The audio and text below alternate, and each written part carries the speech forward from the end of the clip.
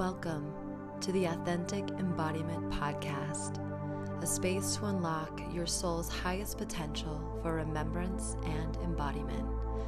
May these musings and discussions ignite you on your own journey of becoming your most authentic self. Hello, beautiful babes.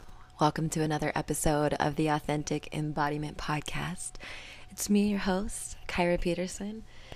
And today I want to talk about something I think that, if you're listening to this podcast, you're probably weaving in the same way that I am and resonating with some of the same energy and information that's out there on the interwebs and in social media. And there are a lot of accounts and really wonderful content creators that share about inner child work and inner child healing.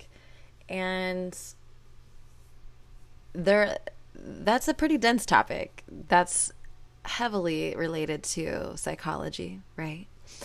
I think we all can recognize that we each carry a wound or many wounds that have stemmed from childhood. And even if we don't remember all of our memories from childhood, which obviously we don't, there's a whole scientific biological reason, and I could explain that if you like. Maybe I will. So as a segue, I'll just say from the information that I know, this information's from a really wonderful book by one of my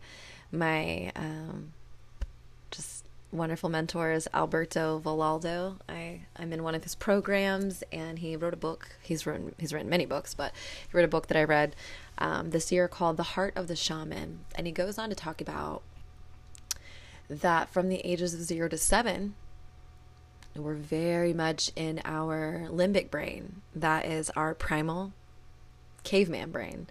That is the survival brain. That's making sure that we, as it says, are surviving and thriving, and it's there to protect us. But it's very me first. It's very much looking at the world through a very small fixed lens, which is just the seed of me.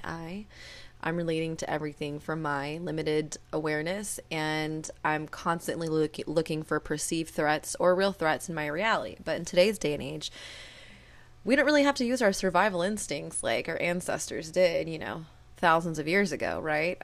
We don't have to go out and take a bow and arrow or a spear and hunt an animal to eat. We can just open up our fridge. We can even just pull something out and pop it into this fancy box we call a microwave and have it ready to go in 2 minutes if we want. We can hop in our car, turn over the ignition, or press a button and start our car and drive down the street and get food. We really don't have to access our survival instincts like we used to. Our ancestors did, but those survival instincts are still very much alive and activated. So it's perceiving threats instead of real threats. They're just perceived threats most of the time, right? Our adrenal response spikes. We go into fight, flight, freeze, or fawn mode. We might shut down. We might yell. We might run away. We might escape and numb. We all have these very real adrenal responses, but essentially we process quite literally millions of bits of data through the cones in our eye, which are, behind your eyeball, behind your retina. We have all these cones and rods that attach to all the neuron receptors in our brain. And every time light comes through your eye into your retina, it passes through these cones in your eye, through these rods, into your brain, into all of your neurological system. And that is what is the electrical current that's sending information through all of your neuron receptors in your brain. And they travel at 28 miles per hour. How wild is that? 28 miles per hour, little bursts of electricity are just moving through your brain in speeds that you honestly really just can't see, firing in a very small contained space, your brain and whatnot. And the more information that keeps repeating itself creates these neurofeedback loops, which are essentially habits. They build these bonds because that connection keeps happening over and over and over. So every time something happens to us, every time an experience happens, good or bad, and we keep repeating that thing over and over, we're essentially wiring our neurological system with habits. The more our neurons travel down same paths over and over again, it lays out these pathways that become habitual. And then we don't have to think about it. Just think about when you're little, all the things we have to learn, which is everything. We have to learn how to walk, talk, eat, brush our teeth. We have to learn how to dress ourselves, all the way up to drive. You don't really think about driving cars, but when we first started driving cars when we were kids, it's a little terrifying to make sure we stay in the lane, right? How do we keep this car in this really small lane? And now there's people driving around not even looking at the road while they're on their phones driving, and they still sort of intuitively know where they need to be, right? That very limbic brain that keeps us surviving and is also where all of our habitual programming lives, which is brushing your teeth, chewing food, all these things. Like they exist there, right? And as we get older, the age 7 and beyond, so between the ages of 0 and 7 is when all of your major habits and your major neural pathways are laid out.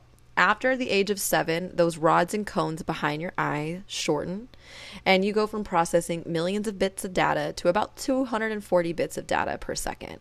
And now all of the data that you're receiving, you're deciding not for me, for me, based on what's been laid out, what's been habitual within your in your brain, through your neurological system, right?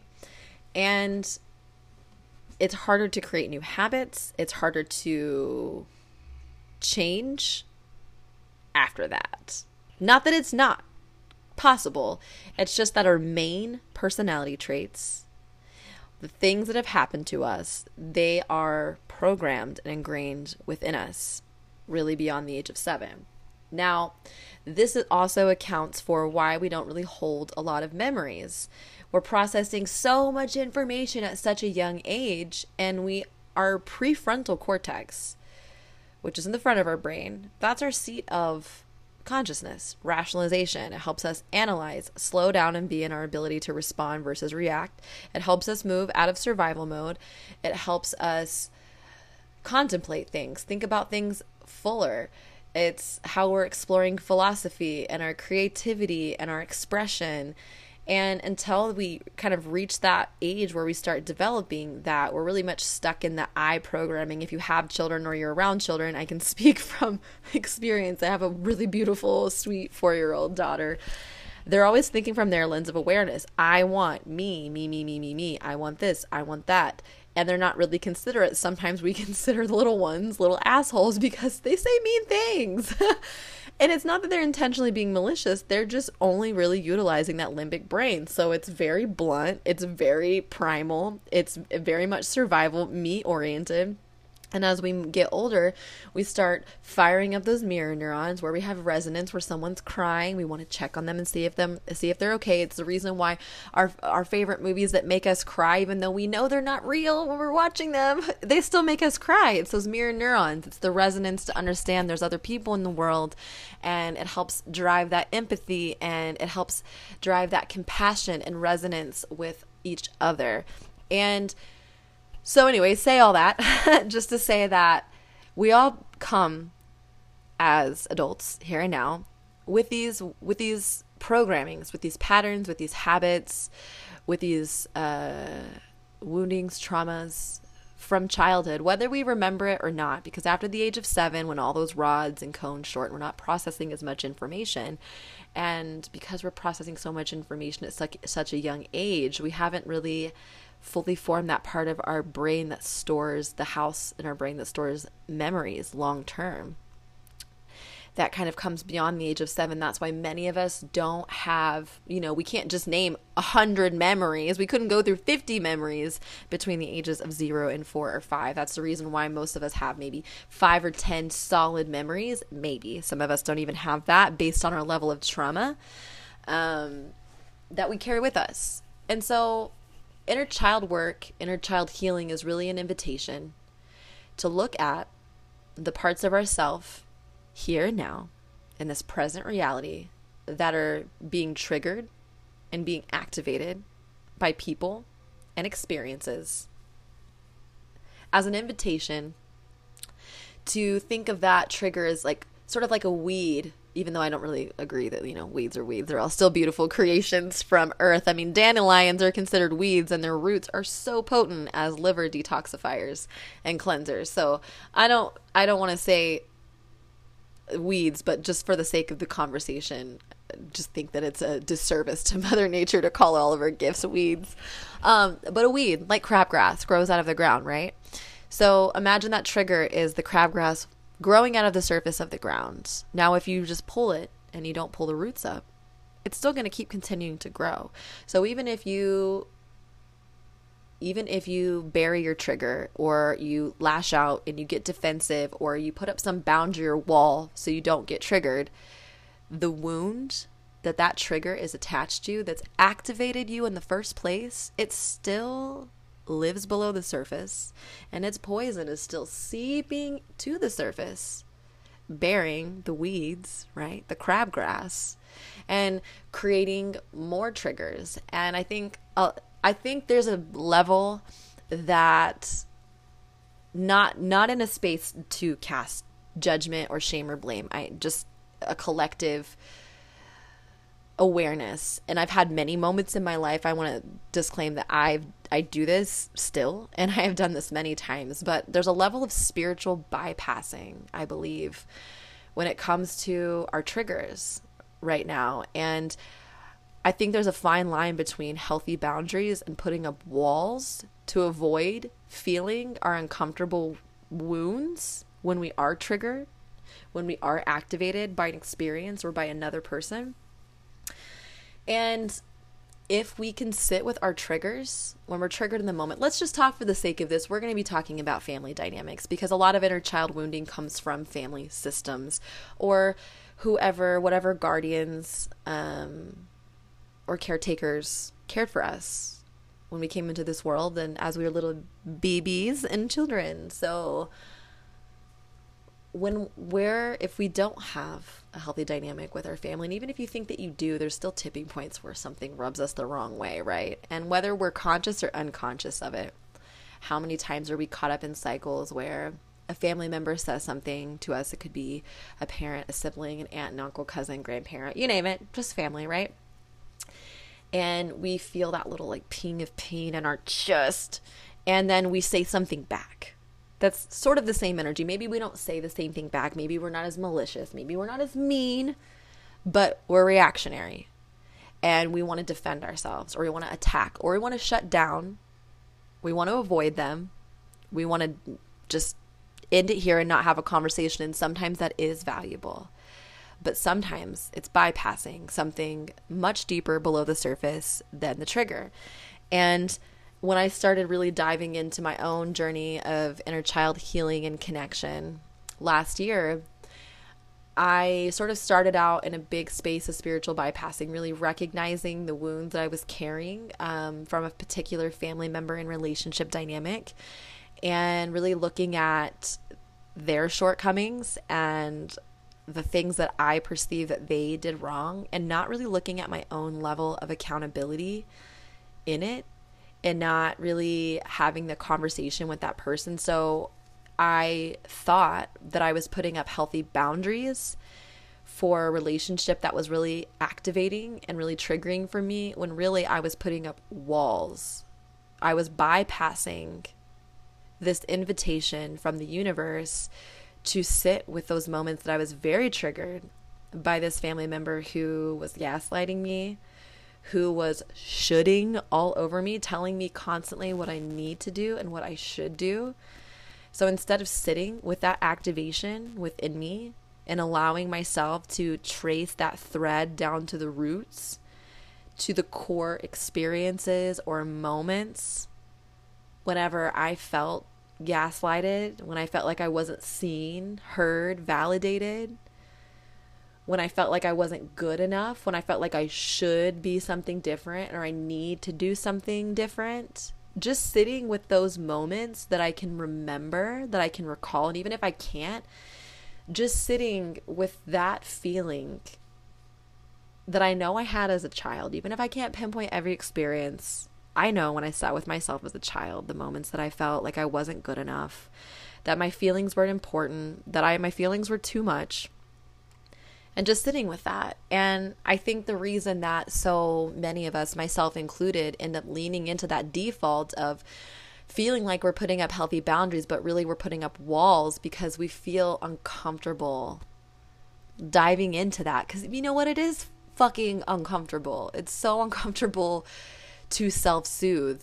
And that's really where the catalyst is in our ability to, when we feel triggered in a moment or activated by a family member, it's an invitation to trust our triggers to teach. I've talked about that before in an episode about triggers. You can find that. You can find that episode, that previous episode for the Authentic Embodiment podcast. But just trusting our triggers to teach us and trace those threads to those core wounds, those core stories, even if you can't trace the wound, just the old stories, the old narratives that keep us feeling like we need to be defensive, like we need to defend ourselves, like we need to explain ourselves, like we need to put up a wall or create a boundary, just really sitting with that part of ourselves, because that's uncomfortable. It's uncomfortable to validate and soothe ourselves sometimes. And it's, you know what? It's just not as rewarding to see our own selves sometimes and hear our own selves and validate our own selves. We really just want the person who couldn't see us, who couldn't hear us, who couldn't hold space for us, who couldn't love us, or at least love us the way that we needed. We want them to validate us. We want them to lick our wounds, right? We want them to hold us. But not every single person, no matter where you are or where your level of awareness is going to meet you in the same space. Even if you're ready to heal a relationship and you have gotten to the root of the triggers, gotten down to those stories and those narratives, kind of cracked open those wounds, and you're ready to heal them, it doesn't mean that the other person wants to either. It doesn't mean that they even care. That's the unfortunate reality. I mean, I say unfortunate, but it's all in divine timing. I believe that obviously I've talked about this many times, but I believe and subscribe to the belief of incarnation and reincarnation. So I believe that before we were conceptualized in the wombs of our mothers or our, biological birth mothers, maybe that wasn't the woman or mother figure who raised you, but before we came into the womb of a woman, our soul looked at the current life. Your soul looked down at the life that you have right now and was like, yes, that's the life for me. Based on my soul's karma, what I'm meant to learn, what medicine and wisdom and lessons and challenges I'm meant to receive and overcome. That's the parents I choose. That's the family I choose. Those are the relationships I choose. That's the life I choose. And then we are born into this world. And all of that remembrance is wiped away upon entry. But that doesn't mean that our soul isn't very much active and alive within us, carrying those codes, carrying that wisdom, carrying that soul mission and purpose. And I believe that every encounter is a holy encounter. And before we incarnated into these flesh and meat suits, our human form, we chose our family. We chose those relationships knowing that those relationships were in alignment with the wisdom, with the teachings, with the lessons that we are meant to learn and receive in order to heal, in order to grow, in order to transmute and evolve. And if our family, if our grandparents, our parents, our siblings, and beyond didn't and do not show up the way that they do here and now, we wouldn't have the opportunity to have the awareness that we have right now. You wouldn't be sitting here resonating with my words in this podcast the way that you are if your family didn't show up the way that they did. If they had just a little bit more awareness than they do now, then maybe you wouldn't be in the place that you were, where you just really dived into dissecting your wounds, your family dynamic, and you want to be the change maker. I think so many of us have incarnated at this time, this generation, because we realize that our family lines, our lineage can't keep carrying on the same way. And we've come here to shake things up and be the pattern disruptors. And I think there's this perception in some of the elder generations that everything's gone to shit and the world's literally a rolling dumpster fire. But I think that this is what happens. This is what happens. This is the birth canal. You know, when you're laboring to have a child, it's not just like, oh, I'm pregnant and it's beautiful and then bloop, here's the baby. I mean, sometimes that is for women, very much so. But there's a laboring process, right? Where, you know, your beautiful baby is just like slowly creeping through this birth canal, and it's kind of tight and it's restrictive and you don't know how long it's going to last or when you're going to get out, but you know what's on the other side. And I think that's very much where we are right now. There's so much upheaval and so much has been stirred and shaken up and brought to the surface. It's almost like all of the darkness and the shit has settled into the bottom of a glass.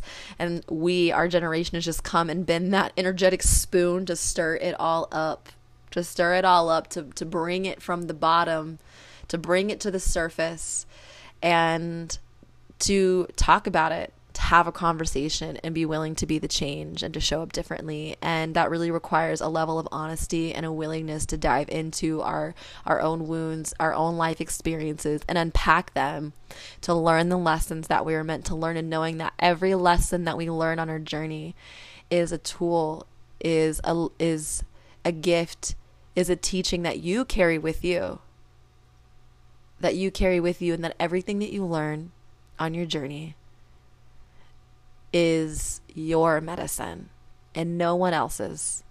And your medicine is meant to be shared, because we heal through sharing. We heal through connecting, because we're all in this together. So I've recently been in my own experience with feeling very triggered by some core wounds from my childhood. I'm aware of what the core wounds are. I've allowed myself to, set aside what my perceived boundaries and walls were. I've allowed myself to have a conversation with this person and to open a container for the conversation to be received. So both of us have shared. I've said my truth. This person has spoken their truth. And in a sense, after those conversations, we've turned over a new leaf. And now, as the sacred wheel of life continues to cycle, right, we're on the other side of it again. And by saying I'm on the other side of it, I'm meaning that I'm feeling very activated and triggered again. And this person has fallen into what I perceive as like old patterns, and it's reactivating some things in me. And instead of expressing it, I've just been pausing, allowing myself to expand on what I'm feeling and to not feel the need to defend or attack or to avoid or to shut down. I've just allowed myself to feel what's coming through and be with that version of myself. And for me right now, this version is very much like an age 10 to 14, when these wounds were very much alive, when I was so aware of them. And I went through a really dark period at the age of 12, and I was suicidal, partly because of this dynamic. And it's still like all of these pieces of us, even if we want to forget about them and even if we don't carry a lot of memories, it's stored in our body. There's a wonderful book called The Body Keeps Score that really dissects and explains all of this in a very beautiful way. And so our experiences live in our muscle. Our muscle stores these memories, right? Just like if you've been struck before, if you've been beaten, if you carry those wounds of physical abuse, and let's say you've had some repeated abuse, someone raising their hand to you, or your face, anytime someone raises their hand to you now, you might flinch. You're like, sorry, it's just a habit. Even though no one needs to apologize for that. We store these things in our body. They're very much alive and active within us, even if we don't carry the remembrance of why. And if we allow ourselves just like in the moment a few weekends ago when I was very activated, to pause, to be in a quiet space, to be with ourselves and be alone, and just allow ourselves to go into that trigger, into that feeling, the experience presently of what's activating us, and just see where we're feeling it in the body, seeing if there's any tension or uncomfortable sensations or feelings in our body. A lot of times when we're carrying past wounds, it lives in our chest, it lives in our stomach. We might feel it in our womb space, feel that tension in our shoulders and our jaw. Maybe when we're not feeling supported, in our upper back, not feeling supported in our jaws, like we're not feeling safe to speak our truth, not feeling supported and being seen. Sometimes that can manifest in like headaches, right? Feeling disconnected from our higher selves. Maybe having the veil of illusion cloud true seeing, right? And so a couple weeks ago, I just decided to sit with that experience. And I wasn't perfect showing up in that container with this person. I am not perfect by any means. I mean, I am perfect just as you are, as an extension and creation of God, but we are human beings, and we're here in this human boot camp here on earth to make mistakes. That's just part of the human condition. I really believe that we've been planted here in the earthly realm. The 3D reality as human beings is like a boot camp, a spiritual boot camp, where we have the opportunity to fast track and accelerate our expansion and our growth for our soul and in this lifetime. So I had moments where when this person was shooting all over me and telling me what I need to do, what I should do, wasn't asking nicely, was being very demanding. I felt activated. I just, in moments, sort of shut down, but I was also aware of it. So I was aware that, like, I don't have anything nice to say, so don't say anything at all, kind of vibes, right?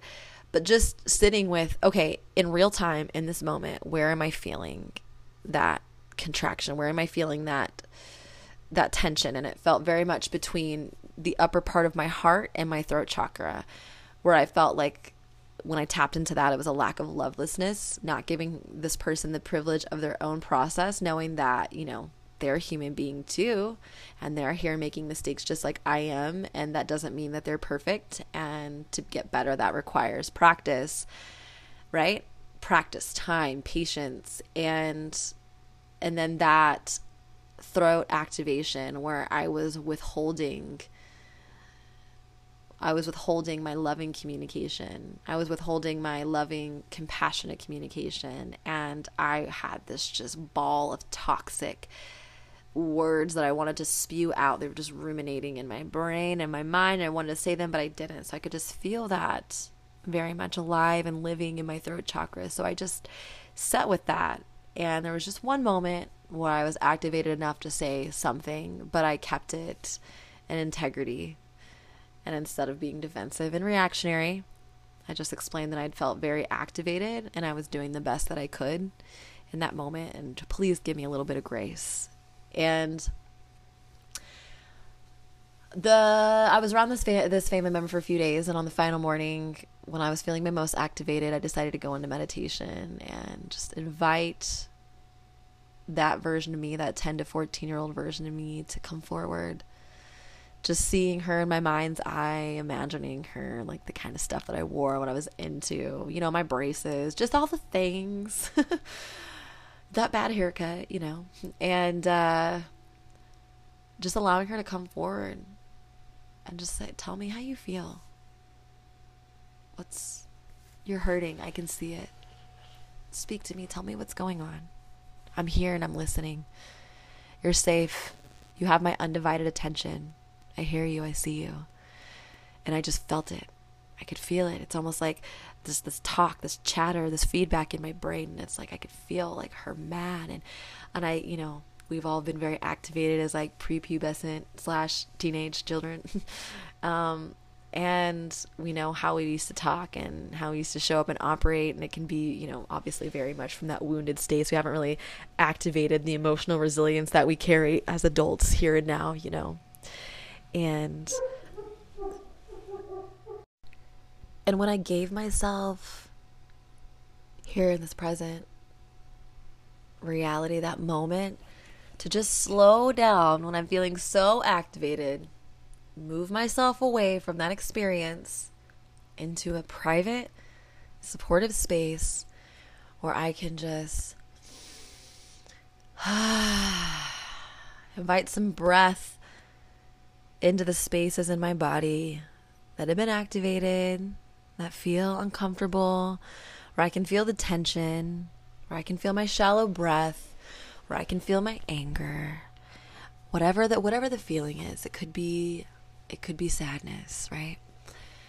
And just really feeling what core emotions, not the big narrative or story, like she or he's always this and they're always doing that, whatever the narrative is, they said this, they did this is why I did that, like feeling almighty and holier than thou, like really just removing who's done what, stepping out of our woundedness and just anchoring in to the core feeling. And for me, it was unworthiness. And it was also another extension of a different core wound that was where I feel constantly micromanaged and told what to do because what I'm doing isn't good enough, which is enveloped in that feeling of unworthiness. And so I just sat with that. And I started thinking back to the moments in my life where that was very alive for me in childhood. And I traced it back to that period between 10 and 14, like I said, where I could really, really anchor in, not a lot of memories, I just remembered 2 or 3 specifically, but just focusing in on those time frames in my life, those moments, and allowing that version of myself to come forward. That version of myself who didn't have the ability and art of contemplation to like really expand on it fuller, who didn't have the energetic and spiritual tools in my tool belt now that I have, who didn't have the awareness, who didn't have the self-love, who didn't have the emotional intelligence. Just allow that version to come online while I sat in a meditative state, just breathing through it, anchoring into those places, kind of placing my hands on any parts of my body that I was really connecting with, that felt very, very representative of that time in my life, like really felt the presence of my 10 to 14-year-old self in these places in my body, and just sort of pressing on a little bit, doing a little bit of body healing. And I just allowed her to be heard, and I could feel that version of myself speaking to me, and I just whispered her words out loud, and I just said the hurt things, I said the reactionary things. I didn't say them to the person, right? Didn't say them to the family member who was currently feeling triggered by, but I allowed the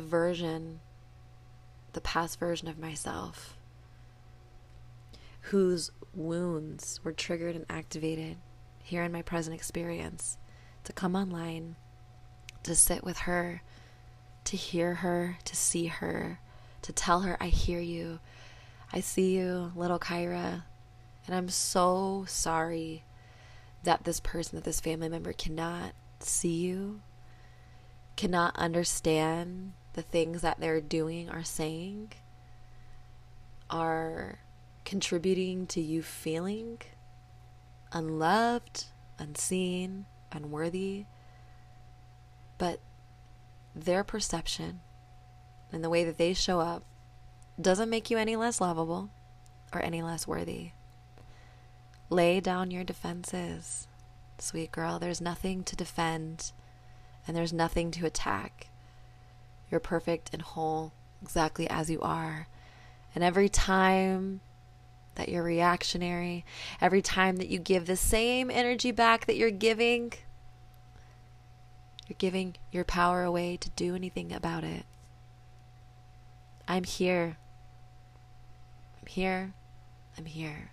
And that's sort of something along the lines of what I share. And really, those inner dialogues and conversations, that's what, for me, my lens of awareness is in these conversations we see about reparenting and inner child work. It's allowing those wounded aspects of our inner child from our childhood to come forward. We carry all of our experiences with us, good or bad, but the ones that we ruminate over and have trouble moving past are the bad ones, right? Like we're not like, oh, I just can't get over this really joyful experience. Like it's not like that. Emotions only last in our body for about 90 seconds. In psychology realm, this is something that's talked about. 90 seconds an emotion lives in our body, but the energetic imprints, the remnants of those experiences carry on for a lifetime. For a lifetime, we end up holding on not to the experience, because the experience is gone. If somebody breaks our heart in that moment and 20 years later we still have a grievance against that person, they're not breaking our heart on a loop every moment of the day. So if we're still holding on to it, we are holding on to the remnants of that experience because it's in the past.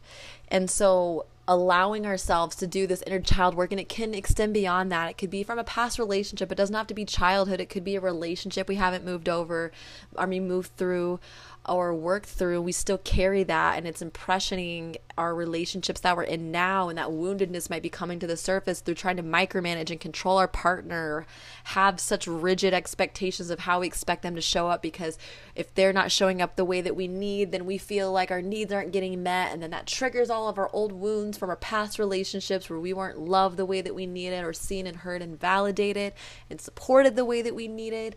It could be our abandonment wounds, our rejection wounds that cause us to be really jealous of our partners, that causes us to complain about all their shortcomings all the time and call them out all the time. It doesn't have to be just inner child work. It's really just an invitation to look at these past versions of ourselves as soul fragments, right? We're all these multifaceted diamonds, and every time we turn that diamond just a little bit, we see new fragments, right? Light reflecting off of new fragments, and some of them provide rainbows and some of them don't. And so it's these moments where we can really connect with our inner child, where we can connect with that soul fragment. For me, that soul fragment was very much that 10 to 14-year-old version of myself that needed to be seen, heard, needed to be spoken to from my current spiritual lens of awareness, with all my current spiritual tools, and with my current self-love, with my current presence and awareness, and connect with that part of ourselves that's keeping us kind of frozen, right? We're frozen in that woundedness because it's still very active and it's still very alive in us. It could be 20, 30 years later, right?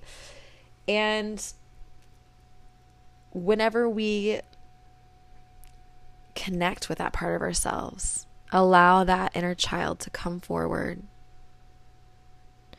and we listen, we hold space, we speak to it, sometimes do some channeled writing, allow it to write to us and through us, then we liberate ourselves from holding on to that wound, to that suffering, to that pattern or story, whatever the old story or narrative is, and we free up that space. It doesn't mean that we don't carry that soul fragment with us, but we finally allowed ourselves to sit with it. We're always running away and burying things, right? But sit with it without being reactionary, without blaming the other person or the other experience, and just telling that part of ourselves, getting beyond all of the defensiveness and woundedness that doesn't want us to dive in deeper. And we free up these incredible amounts of energy that allow us to transmute, to heal, like literally quantum leap into a fuller version of ourselves in more unencumbered ways. And it's so easy to hold on to the residue, the sticky residue of our past experiences that have happened to us, that we carry them with us, and they impression and inform our current reality. especially the ones where our heart was so deeply connected and invested, and especially when we were so tender and innocent and young. So the invitation, if these words, if these transmissions have resonated with you, is how can I connect with those wounded parts of myself? How can I connect with those old stories and those old narratives that feel very triggered, that feel very activated here in my present reality? And creating a safe container for yourself. I think we all can agree that even if we think that we don't have enough time, especially if we don't think we have enough time, it's really a sign from the universe that we need to make time. But we can all carve out 10 minutes. 10 minutes in a moment that we're feeling activated, even if we can't immediately, like, go get away. We can still remember what activated us, what conversation, what experience, what happened or didn't happen that activated us, where we felt it in our body, sort of store that in our brain. And then when we have the time and we have the space, come to our meditation space, come to your room, close the door, lay in the bed, go and sit in your car, go outside, and just slow down, close our eyes, connect our breath, connect back to that place where we felt the activation. Allow it to come online in a safe container, letting that version of yourself, that soul fragment, know that it's safe. And allow those feelings, those stories to come online, those remnants, and be in the space of reparenting, be in the space of holding space. You know, if you think about, like, for instance, if this wound has to do with your parent, how would you reparent yourself? Like, if this is a 10-year-old version of yourself that's coming online and your parent didn't show up for you the way that you needed or wanted in that moment, how can you show up for yourself here and now in that moment? What would you want to hear from your parents that you can tell yourself now, that you can be for yourself now? That's really the deep invitation. And whew, what a very heavy topic, right? I've got some things I want to share with you. I love just sharing things. I love sharing tools. I love sharing prompts, because on this journey, I think so many of us get discouraged. The words, you know, inner child healing and shadow work get thrown around a lot. And when we see these, like, journal prompts and questions, we're like, ugh, it really just activates and brings up all the shit. And then we don't know what to do with it. It's like we get prompted with a question and we're like, wow, yeah, I guess that is me. And I guess I have some healing to do, but then we don't know what to do.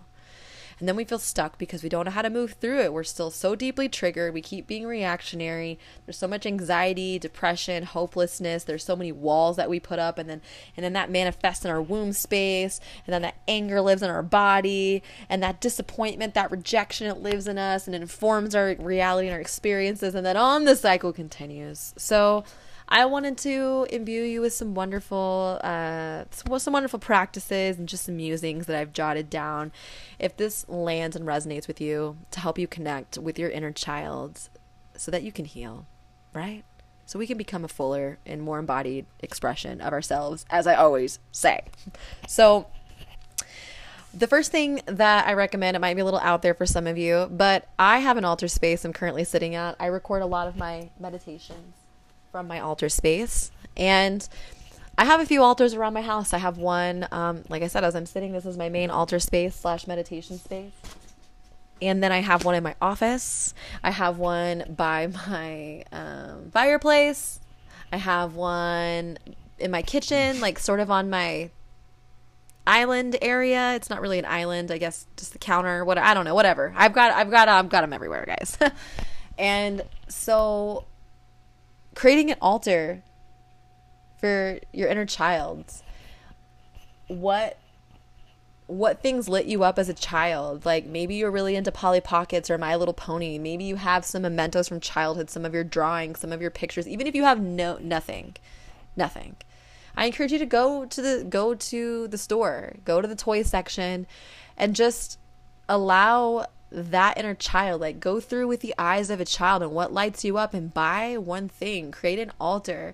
And the altar doesn't have to be anything crazy. Like, it could just be, even if you don't have the funds and resources, or even if you just don't want it, you're like, that's silly, I don't want to go out and buy a toy. Like, teach their own. Having a favorite photo of you, on your altar or in a space that you can see every day, and check in with that him or her, that childhood version of you every day.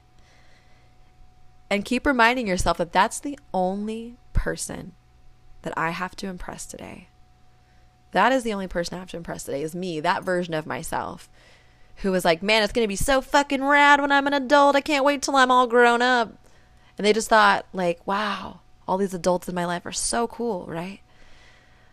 They thought like, wow, my dad or mom is so strong, right? All these things were just so awed by adults, right? That version of you. That's the only person that you have to impress every day. The one that's filled with childlike wonder and innocence and magic and play and beauty. Impress them every day. How can you invite more play? How can you invite more bliss, more creativity, more innocence, more presence? And impress that version of yourself. I invite you to listen to some of your favorite music from your childhood or your teenage years. What kind of music did you listen to? What made you jam out? It could have been, the alphabet song. It could have been the chicken dance. It could have been a theme song to your favorite show. Maybe making a Spotify playlist or going and finding a video on YouTube and listening to that. And it doesn't have to be like the very youngest version of yourself. Like, what did you like when you were a teenager? I've been really connecting to the teenage version of myself. And so I'll share with you some of the funny things because I'm not embarrassed. Like, I am who I am. I was super in. And by the way, if you resonate with this, like, drop a comment. Like, I would love to know. Leave a comment here on iTunes, Google, Spotify, wherever you're at. Hit me up on my website, KyraLuna.com/podcast, and let me know if this resonates. I loved. I can't say it enough. I was obsessed with Buffy the Vampire Slayer. Not the movie. I mean, I did like the movie, but the show. I mean, so obsessed that I had a huge poster on my wall that said, it was Buffy, which is Sarah Michelle Gellar, holding a stake, and it says, "If the apocalypse comes, beat me." And which is funny, if you're like, I don't know, 30 and beyond, you understand what beat me means because it's a pager thing. And I didn't really grow up with pagers, but like my mom had one growing up, whenever I was growing up, I didn't have a cell phone until I was 16 because they weren't really around, so I was obsessed with Buffy the Vampire Slayer. I was obsessed with Sabrina the Teenage Witch. I named my very first pet. I had a little black Siamese Manx. Not a black, I'm so sorry. I wish he was black. But I had a really dark gray, almost black, and like light gray, sort of tiger striped Siamese Manx with like really beautiful, like sort of emerald eyes. They were like a yellow green. Kind of reminds you when like light hits an emerald gemstone.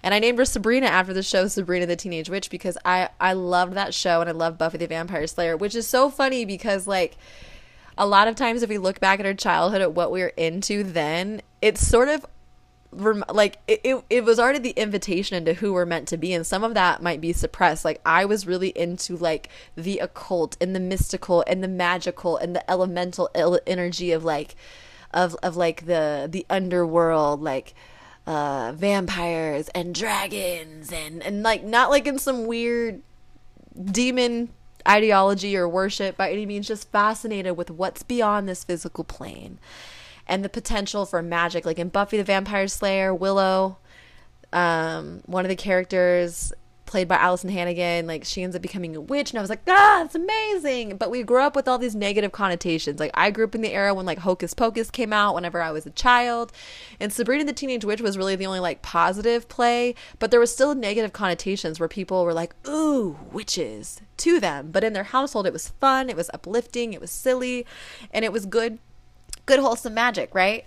Talking to our black cats, like living the dream, hanging out with our aunts, conjuring up some spells, silly things happening, nothing bad and negative. But a lot of the connotations on witch is like burn them at the stake, they're gonna eat your children. Like, and it's so funny because at the beginning of this year I decided to follow my inner child lingerings, and I enrolled in a witch school course with my mentor Mia Magic, and I followed my inner child. And it's just following those little nigglings, like what would my inner child want me to do today? What would my inner child want me to eat within reason? Like, not going to like not making like mac and cheese bowl, followed by ice cream, followed by cookies, followed by like a fruit roll up, followed by like Laffy Taffies. Like not all those things, but just following those things sometimes, like, you know what, today I'm gonna eat shell macaroni and cheese and Vienna sausage. I don't eat that anymore because I'm a vegetarian, but like that might be it for you and you want to eat something you ate when a child. Like sometimes I'll go and pick up Rocky Road ice cream because that was my favorite ice cream as a child, and just like delight in it the way that I know I used to. Like, you know, every time I like pick out a marshmallow and a little nut together so I can get them together with a scoop of ice cream and have like the best mouthfeel. Just following those little things that like that kids do for no reason. When I think that's the beauty of being a parent from my lens of awareness, is I get to watch my daughter just like really like be outside and play in like a bucket of water with like a little mermaid toy and a fish, and it's just the most magical time for her, and she's connecting to this other world of elementals, right? Like magical fish that are all like rainbow colored and mermaids and things like that. And we sort of lose that as we get older because we get told that's silly, or that we need to grow up, or that's just make believe and pretend, or we're just imagining things, and we sort of lose that sense of wonder. And not that every single person's going to show up and just be a magical human being and be like, yes, you're right, I'm a witch too.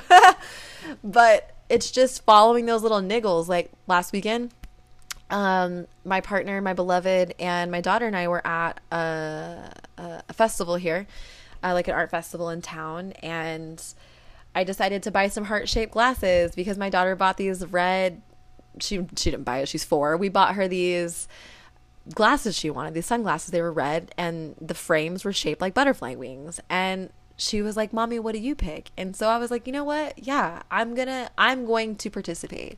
So I allowed my inner child to pick out these huge, humongous, like they extend beyond the sides of my face, red heart-shaped glasses, and we wore them around and we had the best time. And so I just allow myself to follow those niggles. Like I was scrolling through TV the other night before I decided to come to bed and read a book, and I had about like, I don't know, 45 minutes to an hour to watch an episode of something, and I don't watch a lot of TV of my choice. I usually just kind of fall in and watch what my husband wants to watch. But I was on Hulu and it showed Buffy the Vampire Slayer, and I was like, you know what? Yeah, I'm gonna watch an episode. I just picked a random one. I just went to like season 2, picked an episode and watched it.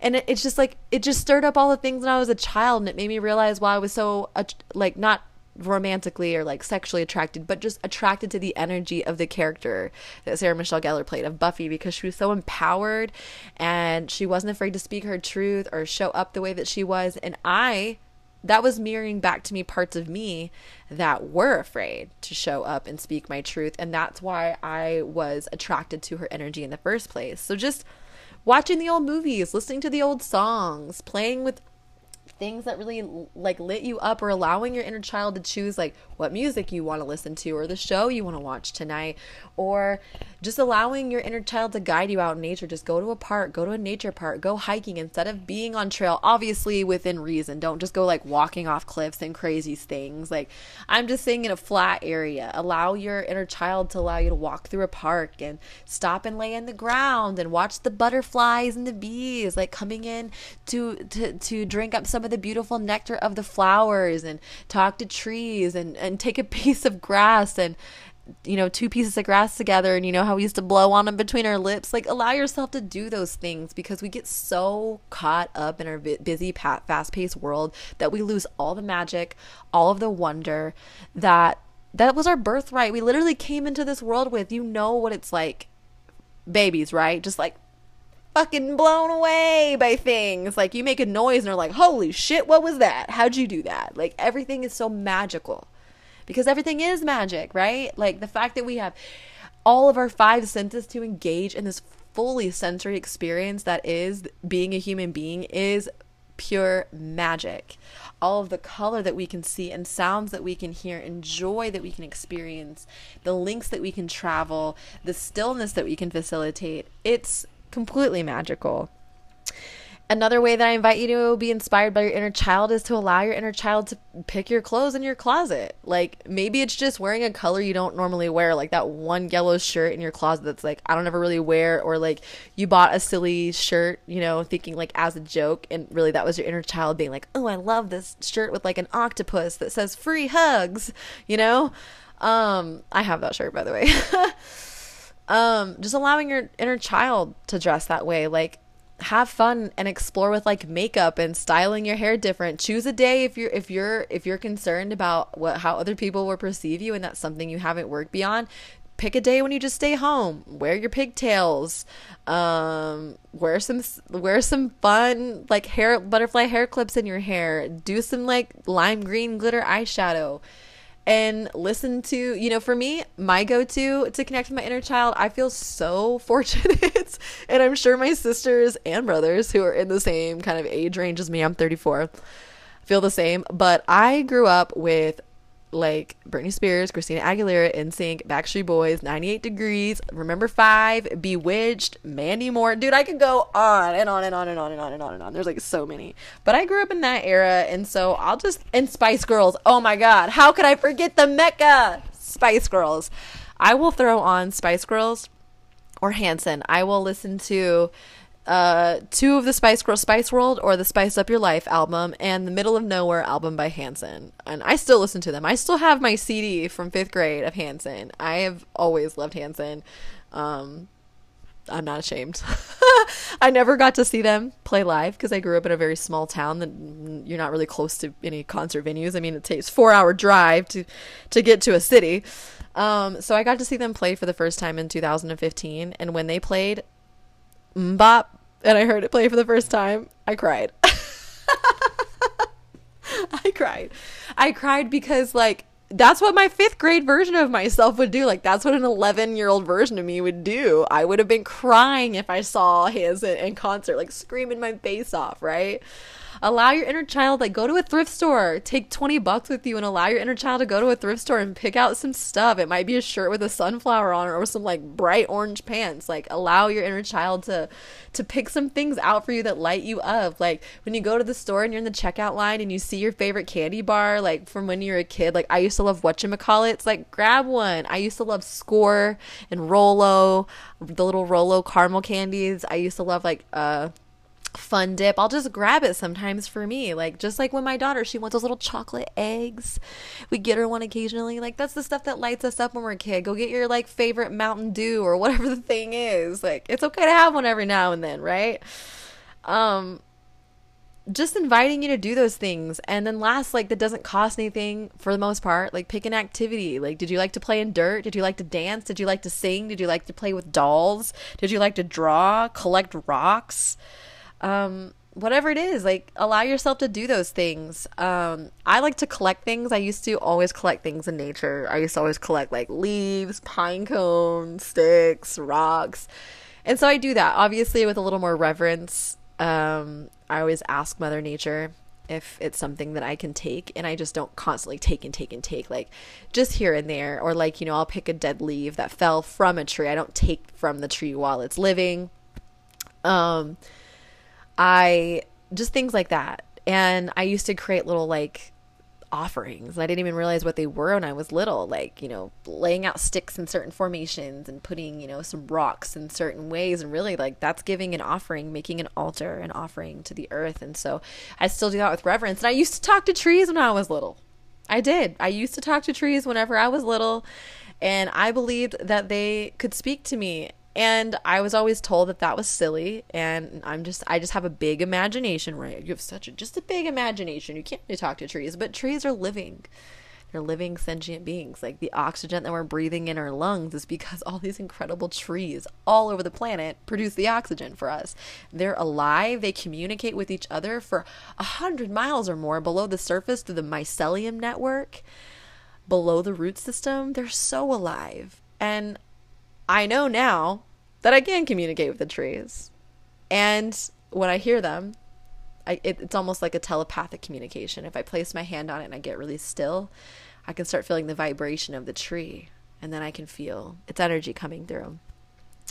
And, I had what I thought were imaginary friends. A lot of us had imaginary friends when we were growing up. And they were just told, like, oh, that's just your imaginary friends. But now I know that those were or is one of my spirit guides or one of my guardian angels. Like, whenever I was little, I was so tapped into it that I remember riding my bike and not seeing like a physical person there with me, not seeing a person at all, but I could see like an outline. Like if there was a shadow of somebody, except the opposite of a shadow. It was like light. And I just saw the outside ring of it. It was almost just like a glow of a person. And it was just like floating right with me as I was riding my bike. And I had a name for them that I gave them. I talked to them. I could feel them and hear them talking back to me.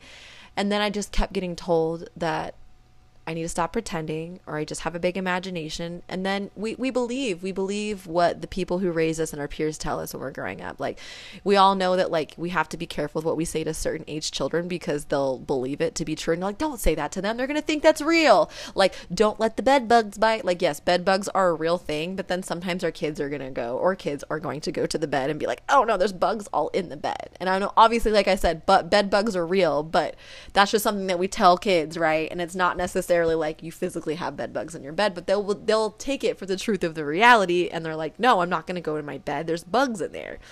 So just really allowing yourselves to connect in whatever way, like through that creative outlet, our clothing, our activities, the music, selecting toys, building an altar, our presence, just sitting and being out in nature, allowing yourself to be guided by that spark of our inner child.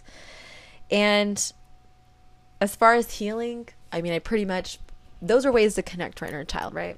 And as far as healing, I obviously gave a long spiel about, my reflections on inner child work and some ways that I've been navigating through. But as I said, many triggers we have stem from early experiences in our life. And even if we don't carry those immaculate memories, like where we can remember everything fully of these wounds and these memories or traumatic experiences, the remnants of them are stored in our body and still online and active. And so when we can slow down, allow ourselves the space, the safety, and the support of our own selves to breathe into our bodies, be in our bodies when we're feeling triggered, slowing our breath down, asking ourselves, where does this tension live in my body? And when I tap into any discomfort or tension in my body, are there any feelings that come up? Maybe not feeling seen, not feeling heard, not feeling worthy, maybe feeling jealousy, maybe feeling lack. Maybe it's anger and rage. Are there any childhood or teenage memories or experiences that come to your mind? And it's a beautiful invitation to do some channeled writing if you're really kind of struggling, just connecting visually, because this experience means that to connect with your inner child means you've got to slow down. Like, slow down, put your phone away, take some deep breaths, close your eyes, and use some of your beautiful imagination, because our imagination is a gift. Like, it's a gift. We literally we imagine things into reality. Our thoughts create our reality. So if we can visualize that version of ourselves that's wounded, right? What is a teenage self, a yesterday self, a childhood self, a year ago self? We can connect with that version of ourselves. We can really access, like I said, the medicine, the wisdom from those experiences, and it gives us the ability to self-soothe and to reparent. Or maybe it's not parent, it could be re-sister, re-grandparent, whatever it is. And conversation journaling is a really beautiful way, like an intuitive channeled conversation journaling. So kind of goes along the lines of, I call upon my inner child, or I call upon, if you know the age, 10-year, I call upon my 10-year-old self, for instance, to write to me, through me, anything that I am meant to receive to heal and transmute this wound or this experience or experiences that are very much active and alive in my present reality.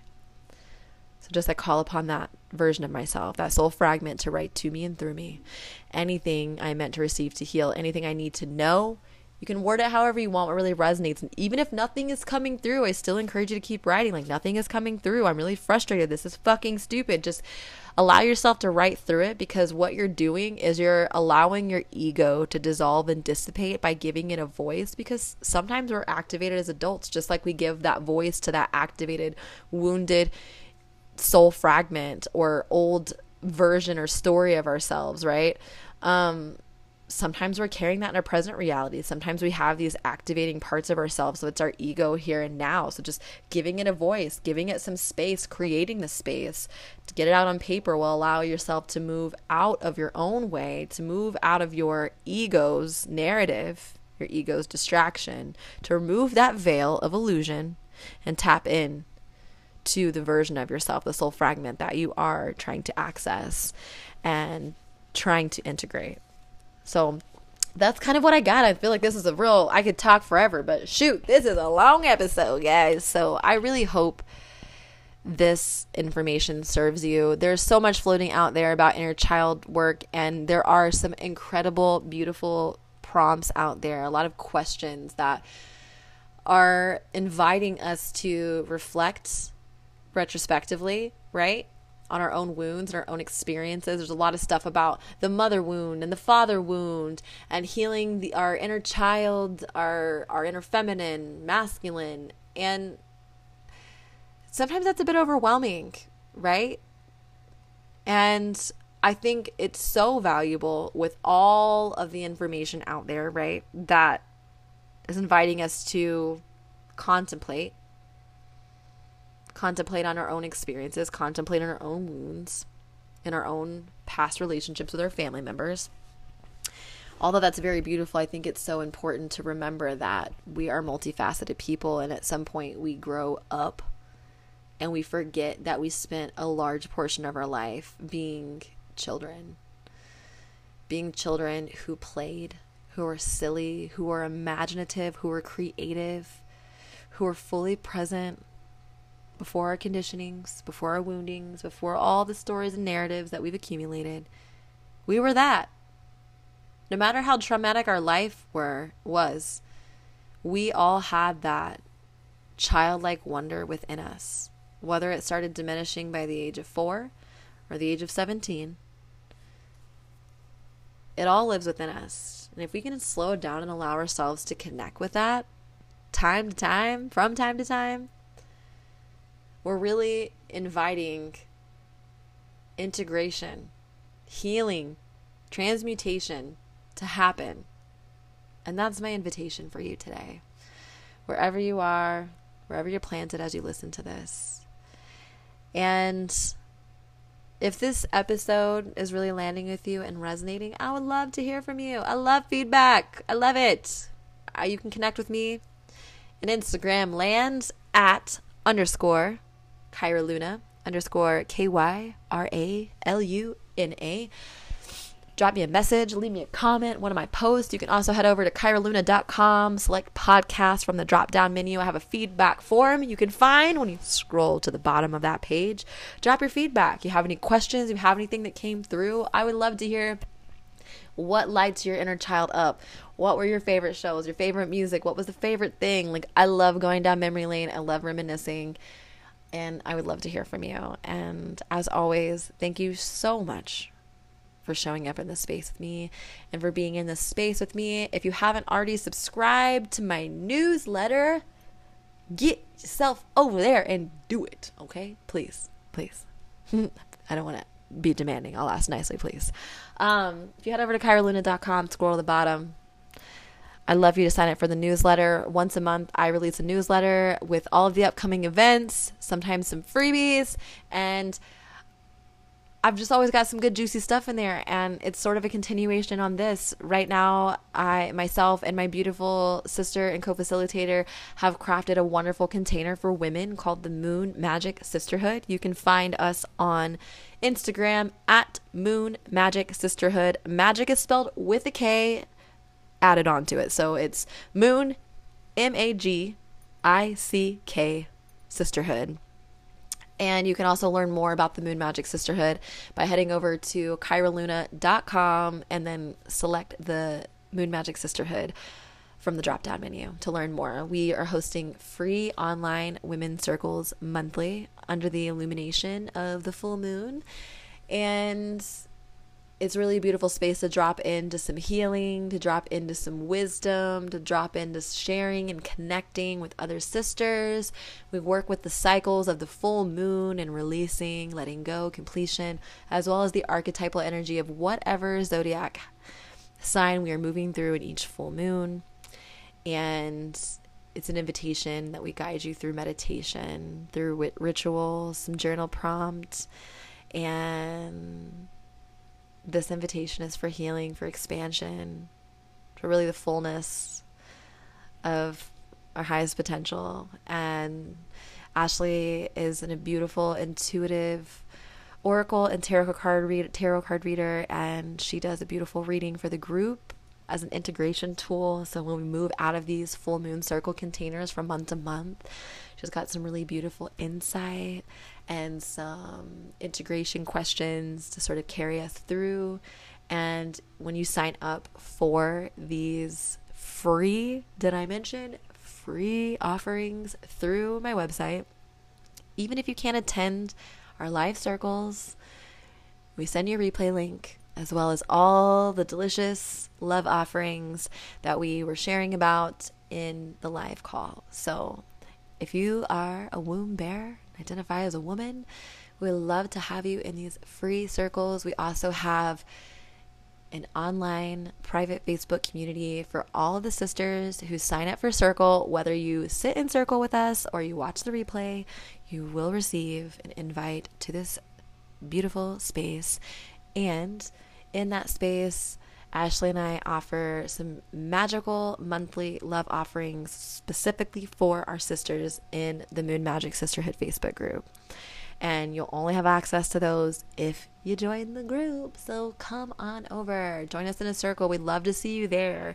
There's so many sisters. If that feels a little like an edge for you, just know that so many sisters drop in. We have so many first timers that drop into the circle, and the feedback is consistently that it was really beautiful, and we see them for the next ones and the next ones. So if you're a little intimidated or it feels a little out of your comfort zone, know that every single sister that shows up in these circles, it was their first time at some point too. And you're so welcome here. It's via Zoom, it's online, you're muted, you don't have your microphone on, and you don't even have to have your video on if that feels like an edge for you as well. Like, this is meant to be such a safe and such a supportive container, and I don't want to push anyone beyond their comfort zone. I want you to feel safe. I want you to feel supported. And so does Ashley. So if that resonates as well, like I said, if you're a fellow sister, definitely check us out at Moon Magic Sisterhood on Instagram. You can find myself on Instagram at _Kyra Luna. Kyra's Kyra. You can also connect with my wonderful co-facilitator and amazing sister Ashley at Geist.tarot. Geist is GEIST.tarot, TAROT. And connect with us. We love connecting with you and sharing in this space. Until next time, I love you, I love you, I love you. Big love, big magic.